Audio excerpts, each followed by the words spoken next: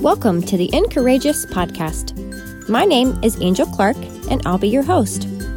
Everyone goes through difficult things in life, but it takes a special type of person to use their pain to help others.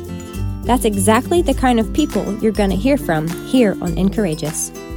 Each episode will tell the story of someone who not only survived their struggle, but is thriving. Join us for vulnerable, first-hand testimonies that will inspire you to press on. Get ready to be encouraged.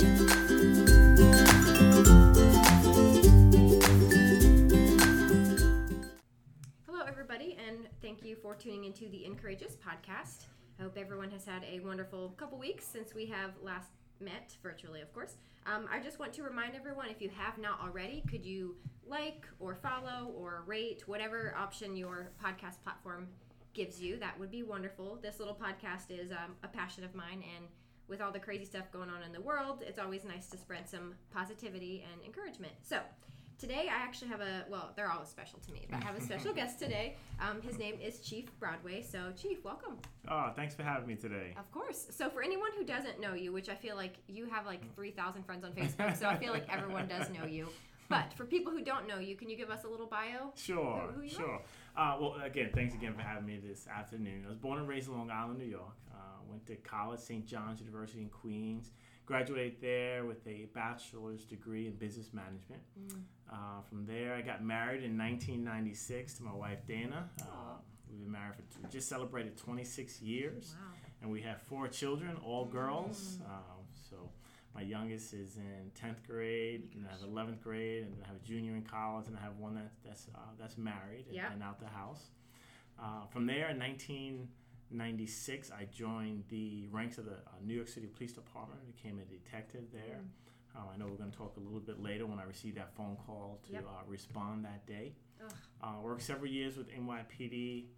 Relocated to Florida in 2002 to be closer to some of my family. My parents weren't doing so well health-wise, wanted to get out of the cold and move to Florida. So I took an early retirement out of NYPD, continued my career here in Florida. I lived in Gainesville for a short stint. Go Gators. I was a detective for the Gainesville Police Department for some time there, mostly undercover work. From there, I joined Florida Department of Law Enforcement, which is the state law enforcement investigative agency. And from there, I came to Claremont as a police captain in 2010, and I was appointed the chief of police in 2012. Joined this profession truly 24 years ago, truly to make a difference.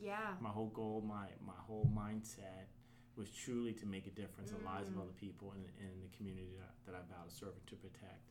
Fast forward 24 years to today as a chief of police, it's still the same goal. It's to make a difference in the lives of other people and make a difference in this community. So, and that's awesome. So thank you, first of all, for your service, because I know I've seen it.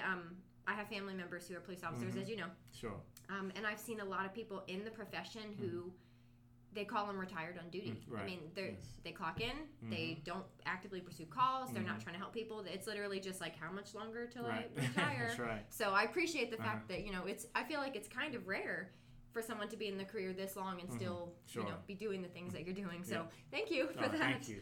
We are so blessed here in this community of Claremont to have good law enforcement officers like you. So, I know your wife, Dana. Her and I have known each other very well from serving ministry together.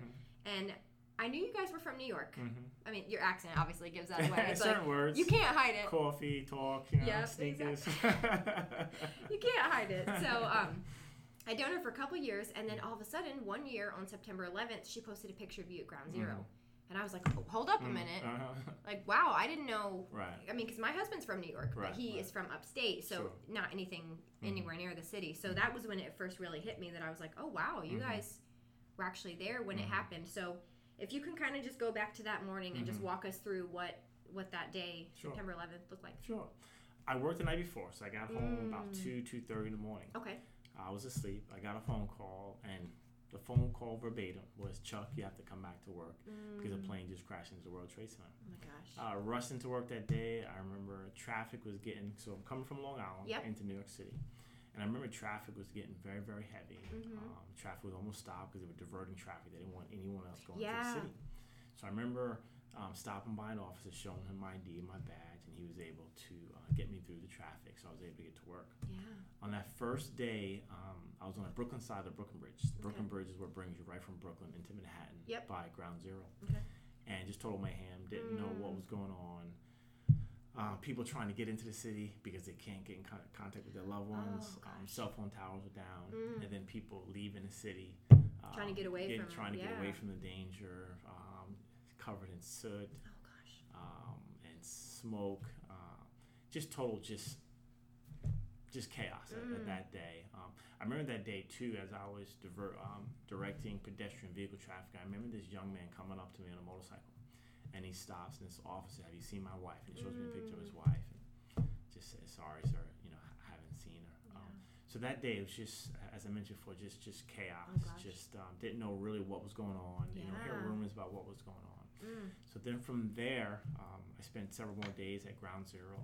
Search, sadly, just led to search and recovery. I was on Bucket Brigade, just collecting body parts. From there, I was assigned to Staten Island with the landfill. So what they did there, where they would bring all the debris from Ground Zero to Staten Island. And these big dump trucks would dump it out on the ground, level it out, and then we just sift through it, collecting different items between firearms to identification, anything to give back to families who lost loved ones that day. Because a lot of them didn't get a chance to bury their loved ones. So these things were very meaningful to the families who lost loved ones that day. So. Oh my gosh, I know. I can't even wrap my head around. Because as you're saying it, I'm kind of I'm playing a little movie in my head, but I'm sure it's not anywhere near actually being there. Because I know, obviously, at first it was like you said, trying to rescue people, but then there had to be a certain point where you knew if you found anyone, you're like, even if we find them, absolutely, it's not going to be good. And then also, because I only got to watch through video whatever I've seen from it. It seemed like out of nowhere there would just be like a piece of the building would collapse and stuff would fall. How long did that part of it? I mean, the aftermath, I guess. Sure. How long did that go on? Sure. So I remember on the way into work, I remember listening to the radio and one of the towers collapsed. And then as I was getting even closer, the second one collapsed. So even when I was there working, we had these fire inspectors there watching the buildings for us, because they were concerned of more collapsing of the buildings, which would put us all in danger. So I remember as we were there, I remember at one time he'd blow the whistle and he'd round us up, and we'd have to run and come in because they feared one of the buildings collapsing more. So we had people just watching out for us, ensuring our safety while we were there working. Wow, see, that's something I wouldn't have known as someone who wasn't there. So that is good to know that you guys had that. So something that I was wondering is, I read online that a lot of people, especially first responders, had some sort of health conditions afterwards, like lung problems and stuff. Did you experience any of that? Yes, and I had lost a lot of good friends. So every single year, officers are dying. First responders are dying who have been exposed to dangerous toxins there. Wow. In 2011, I lost my police captain, Barry Galfano. And then 2014, I lost a really good friend of mine, high school graduate high school together, played football together. He actually inspired me to be a cop because he became a cop first. And he died in 2014. Wow. So the last year, I developed sleep apnea, which is a common... like a side effect? A common side effect from those who respond today. Several officers have developed that over the years. I've never had it before. Wow. Just been diagnosed with it within the last year. Wow. And see, that's so crazy to me because this was 2001, wasn't it? And we're in 2020 now. That's like, I just wonder why such a delayed response, That's crazy. Because I've even seen like where people are getting lung cancer, like things like that, and it seems to be mostly first responders. Yes, I mean, there are other people that get it, people who were there, but I think because you guys were the ones who, I mean, if you were a person who was there, you were trying to get out as soon as possible, whereas you guys stayed and, did all the collecting and stuff, which I'm sure that's a whole story in itself of all the experiences you had with that. Did you have any personal family members or anyone that died from? I know you talked about your police officers. Did you actually know any family members other than that, or friends that passed away from? Don't remember any friends other than law enforcement. I heard there various different stories, like friends of friends who were working in the towers, who were working that day, who they lost. I remember we attended a church on Long Island, and I remember a gentleman got up and testified that he was supposed to be to work that morning. His wife just had a baby. He was a supervisor of a company on one of the floors, and he decided not to go to work that morning. Decided to stay home with his family, to spend time with the baby, and he lost his entire company. Yeah, came in church and talked about it. Oh my gosh! Yeah, not a dry eye in service that morning. Yeah. Wow. Yeah. I mean, on one hand, it's like, thank God that he protected him. Correct. But on the other hand... And then he lost his whole... Yeah, it was kind of like that. Yeah. That's terrible. And I know something, because my daughter who passed away from cancer, other people have had cancer and survived. And I talked to one of my friends. Her son had cancer, a brain cancer, just like my daughter did, and she survived. And she talks about survivor's guilt. So I would imagine that correct. Yeah. That friend of yours, or even like maybe you, I don't know, maybe did you ever struggle with like a survivor's guilt kind of? A little bit, a little bit. Why me? Why why not me? Why somebody else? Especially my friend who only spent, I shouldn't only, but he was there for 2 weeks, and I was there longer than 2 weeks. Wow. Between ground zero and the landfill, and then he developed leukemia that was connected to 9/11. So, wow. I know that's actually what the mom said to me. She said, sometimes you wonder why me, and then other times you wonder why not me. So that's literally exactly. So even though it's different situations, it's still that common thread of when such deep suffering, you always kind of wonder, what could have been if it was the other way around. I mean, thankfully, your family, I'm sure, obviously, we're very happy to have you here. So thankful for that. Thank you.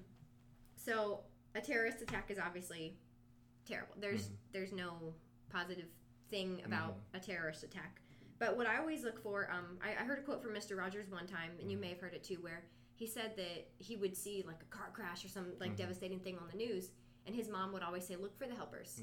There's always people who are, even in a bad situation, they're trying to bring good out of it. So do you have any positive results that you know of that have come from that? With all the tragedy that I saw and the catastrophic events, you always try to look for something good or something positive.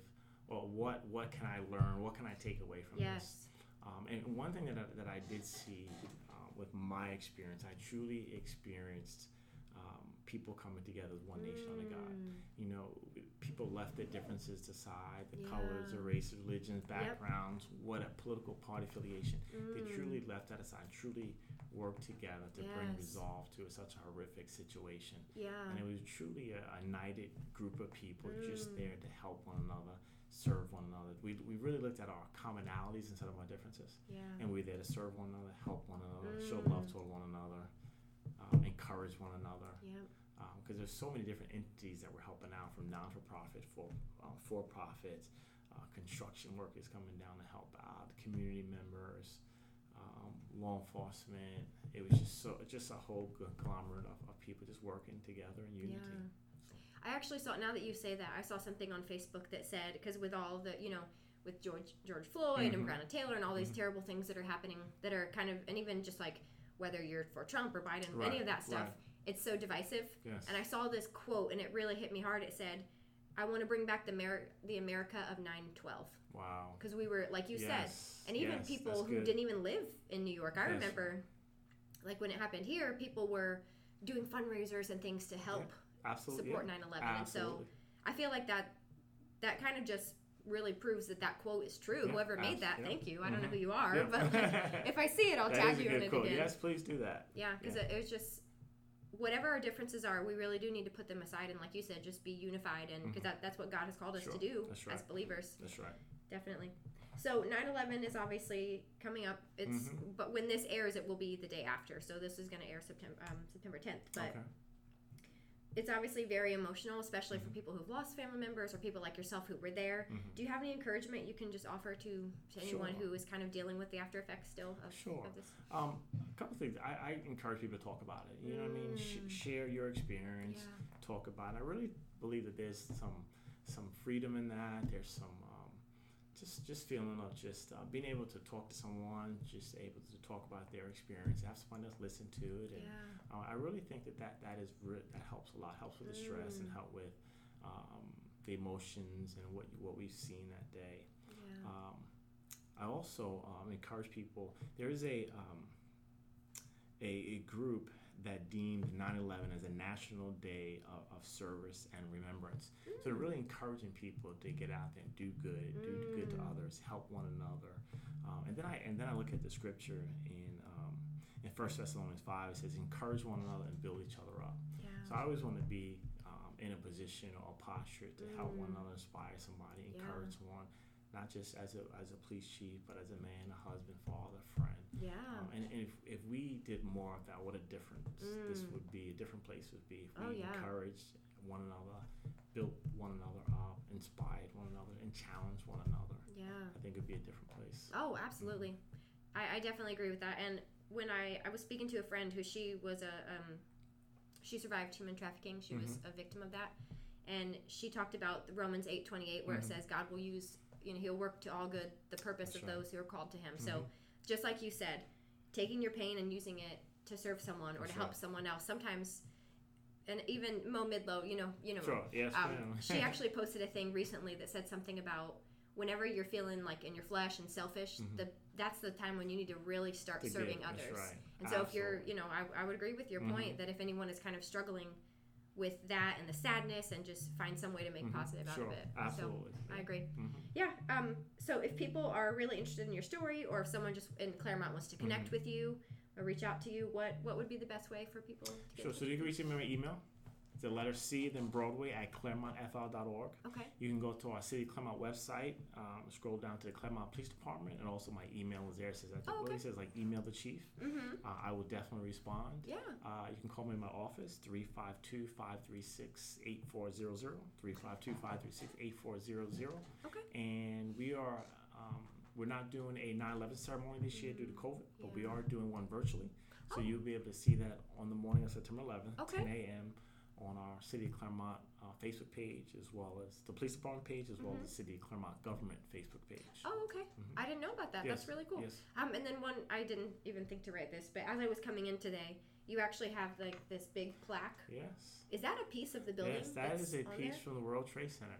Wow. I ordered that several years ago. Yep. And they allowed first responders to order artifacts from 9/11, from the rubble, and I ordered several years ago, and it came in right in time to have it mounted in our new police department here. Yeah, that's 2016 awesome. we received it. I was just here like a week or two ago, and I guess I had tunnel vision, and so today when I sat down, I was like, oh, how perfect. Yeah. I didn't know that was there. Yes, ma'am. So I think that's so cool that the quote says something about always etched in our memory or something like that. That was really cool. Yep. So for anyone who lives in Claremont, come by, I guess, and just look at it. It looks really cool. Anytime to our lobby to see it. Yeah, very cool. Well, thank you again, Chief, and I hope you have a wonderful rest of your day. Thanks again for having me. Of course, of course.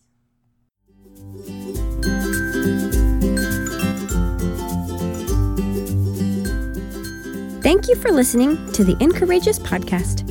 I hope today's story left you feeling encouraged and inspired. Come back every other Thursday for a new episode. And be sure to subscribe. Your support makes a world of a difference, especially for a new and bi-weekly podcast like this one. If you want to connect with me on social, you can find me on both Instagram and Facebook at The Incourageous Podcast. Until next time, stay incourageous.